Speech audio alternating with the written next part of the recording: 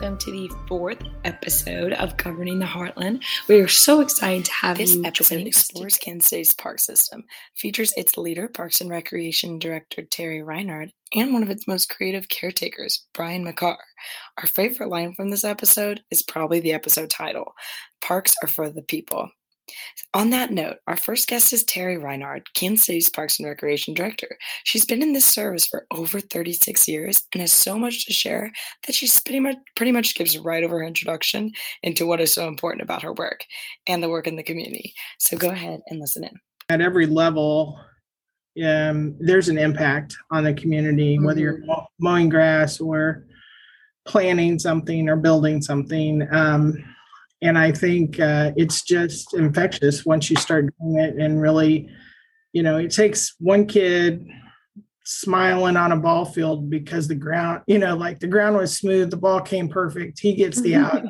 And that's, it's a very, very rewarding career. As far as director goes, we have an amazing team in Kansas City. Most of it we've put together over the last couple of years, and that has, that made it a lot easier to retire. I have always felt like the most important thing was to get the next level ready. So. Well, that's a beautiful sentiment. I've seen that be important in business. And can you just remind me, so Parks and Rec Director, that's an appointed position, correct? It is. It is. It's the, myself and the police chief are the only two that are not hired by the city manager. I'm hired by the park board, which that's per charter. The charter gives them the authority to do that. So hire and fire the director. And then the director, hires the rest of the staff. And then the police chief, of course, is in the same situation. So. Okay, good to know. See, what I love about this podcast is that, you learn so many things. I had an interview with someone that explained to me the structure of the city council in St. Louis County. And I was, someone that's interested in local politics from the area. And I still was like, oh my gosh, I learn new things every day, Well, I did, to kind of switch gears, as 40 years experience, is there kind of like an issue you see that's like pressing to our parks? I hesitate to say, excuse me, I'm really sorry. I hesitate to say the issue, but I will say maybe a shift in direction. And this is something that has been very important to us over the last few years. The system was originally designed, in the late 1800s. I didn't know that. The core of the system. So this is our 129th year as a department. Huh. So you can imagine when things were designed in the late 1800s, early 1900s, there was not much sensitivity to equity. And the system kind of followed some of the trends of the developers at the time. Benton Boulevard isn't original. It's on the east side of town, but there was kind of this natural segregation with the park system. So that's kind of the not so beautiful part of the City Beautiful movement. Now, I will say they were also very foresightful in green space in every neighborhood. So even some of our older, lower income areas still have an adequate amount of green space. Then probably in the mid 1900s, there started to be a difference in how we taxed for park maintenance, and it was a property tax. So the West Park District got property taxes from the properties on the west side of town. East Park, same way. Well, the properties on the west part of town were much higher asset value, and so there was a lot more money. So not intentionally, but very unintentionally, those West Parks just continued to get more and more and more support. So it was kind of It's a nicer part of town, bigger homes, more money. Mm-hmm. And so, I would say 7 years ago, we started saying, we're going to have to adjust our mission and really address this. And so now we no longer have East Park, West Park tax. Now we just have a park sales tax. Okay.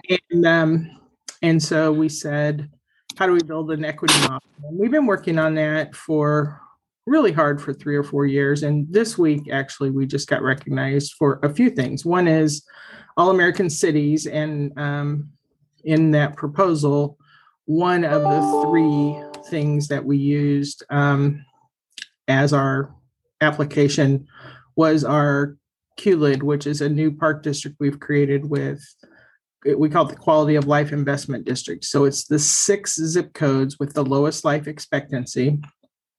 And those are exactly where you would think they are, kind of running along the east side of Troost, and doing kind of a hyper focus on maintenance, planning, capital improvements on those 38 parks that are in that area.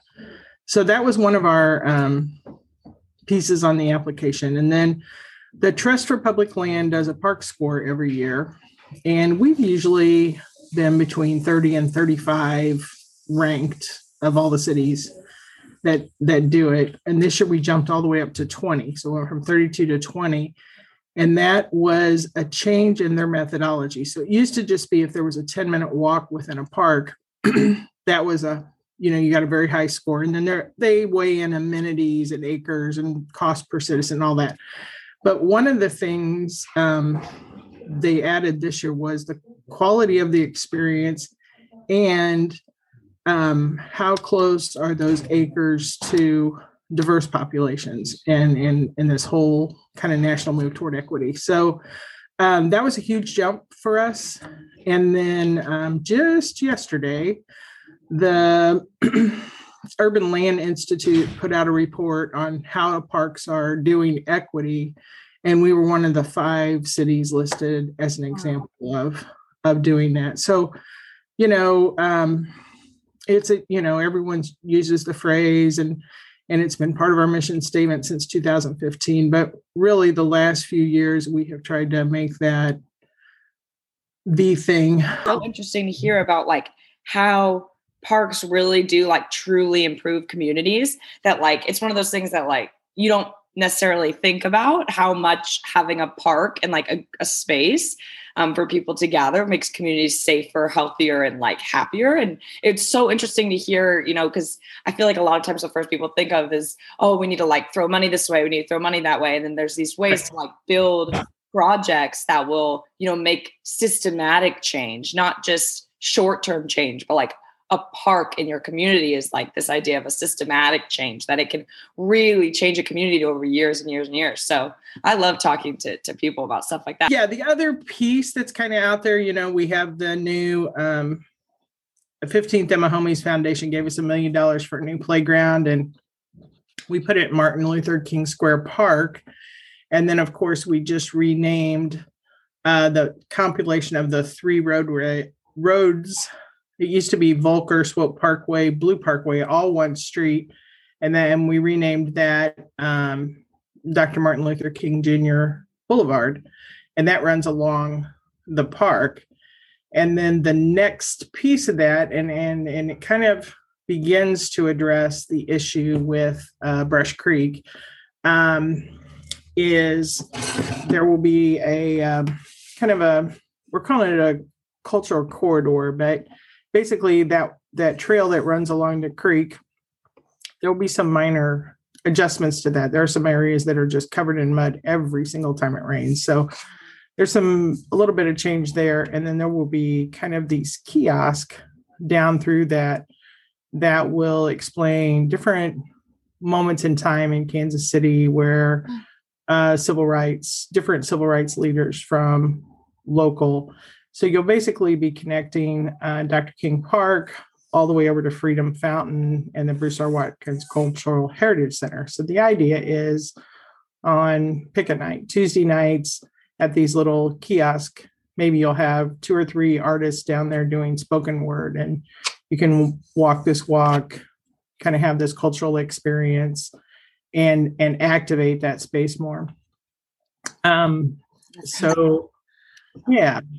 And I love in that description, even like the small attention to detail, you're thinking about overall combining all of these different, roads and, building these cultural moments along the pathway, but still there's that. And we want to improve that every time it rains, it's too muddy, Right. Right. From the large picture to the small picture, I think that's something that, it's like you experience in the day-to-day as the individual, the muddy walkway. And right. then, overall as a group, we experience, the need for cultural significance in more parks along the roadway, so I love hearing about that. But is there anything that you really wish the public knew, and that they don't see, behind the closed doors of like departments like Parks and Rec, kind of our like local community government as a whole? Maybe I would say our biggest challenge, and this has really been my biggest challenge, and of course the pandemic did not make this any easier, but is balancing tradition with progress and justice, and finding that line. And it's not a clear line, it's not a solid line, it's not a straight line, but just trying to figure out how to balance tradition, because we have an awesome tradition in Parks and Rec, but we also know and recognize that we need to make progress. And then there's some justice issues, and we've tried to tackle those. We haven't made friends on every front doing that. So there's a lot of boldness that comes with those decisions, and very fortunate that our board has been supportive of those. So yeah, I would say it's not just hey, let's do this, hey, let's do that. It really is a complex strategy on how to balance that. I do just want to give some space here. Is there anything else that I didn't ask you about, you want to talk about, or you want to share? No, I would say the parks belong to the people, and we are getting a lot more people and a lot more community engagement, not just with programming and not just with planning of what a playground looks like, but really connecting to the park, those extra eyes and ears. We've got a great volunteer program called the Ambassadors now, but if you have not done so, I would highly encourage you to connect to we think parks are the place that's going to bring people together, and we're seeing a lot of that. So connect to your park, I would say. You know what? I honestly think that might be the name of the episode, Terry. Parks are for the people. That's brilliantly said. Okay, well, thank you so much. Thank you. Yeah, and I'll follow you. I love the concept you're doing. Wow. I'm really glad you guys got to hear some from Terry. And I'm excited for you all to hear from our next visiting guest, Brian McCarr. These two have a lot to say, so we're just going to jump right into it. But Brian, he's tackling some of those equity issues that Terry kind of went into. He's heading up the Bush Creek Nights, which I'll let him tell you guys all about. I want to welcome you on. We're so happy to have you. I've heard that you're, an information technology leader, longtime resident of Kansas City, and I've heard about some of this organized action you've done to visit and support people living outside Kansas City, especially in those areas along Bush Creek. I wonder if you could just start by telling our listeners a little bit about you and your work. Sure. So my name is Brian Makar. I actually go by Brian T. I basically am a cyclist, and I enjoy riding my bike when I have my free time. And I have historically worked for some large companies, a few Kansas City-based companies and a few international companies. And on my bike rides, I basically stumbled across some of the people living under the bridges at Bush Creek. In fact, my first interaction was with a gentleman named Mo, who had dropped his cushion onto the trail that I was biking on along Bush Creek, and the wind, I guess, had actually taken it off. And after I got to talking to him, I came to realize, I learned a little bit about Mo, and I offered him a granola bar because I had an extra one in my pocket. And that led to the formation of what we call the Knights of Brush Creek. And it's kind of a silly offshoot of the Knights of Columbus, which is part of my parish. I am a Knights of Columbus for St. Peter's Parish in Kansas City. And I just basically went to my friends and said, I want to make breakfast on Sunday mornings and I deliver it on bikes to the people living on the trails. And so my friend Mike and I created the Knights of Brush Creek and went from there.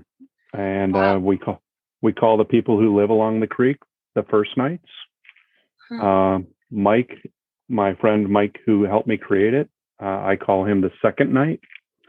And I'm the Third Knight. And It's interesting to hear you talk a little bit about Mo. As you're kind of visiting people down there, what situations and conditions are you finding? I know there's some development and encampments, but what kind of situations is most common for you to see down there? Homelessness in the encampments. What are the conditions like? As someone that's seen it firsthand, not all of our listeners probably have. Yeah, so I've seen people literally sleeping under a bridge on the rocks with a piece of cardboard. I've come across people that are sleeping under the bridges on the concrete trail, and people sleeping over in the park by the plaza with the horse fountains. I don't even know, the J.C. Nichols fountain, I guess is what it's called, or maybe they've renamed it. But sleeping along out there on the grassy area of that area. And so these people have nothing. And they literally, we pull up on our bicycles. We try not to startle them. We take our helmets off. We walk up and we say, "Good morning, sir or ma'am. Would you care for a hot breakfast and some water?" And so 5 years ago, that was the base level that we were providing. We've also had people donate gently used clothing and tents and sleeping bags. And I mean, it's just kind of grown from Mike and I to, we have a lot of people who just show up and they ride their bike or they help cook breakfast. So the people that cook breakfast, I'm sorry to ramble on, but No, we call the head cook Sir Cooks-a-lot.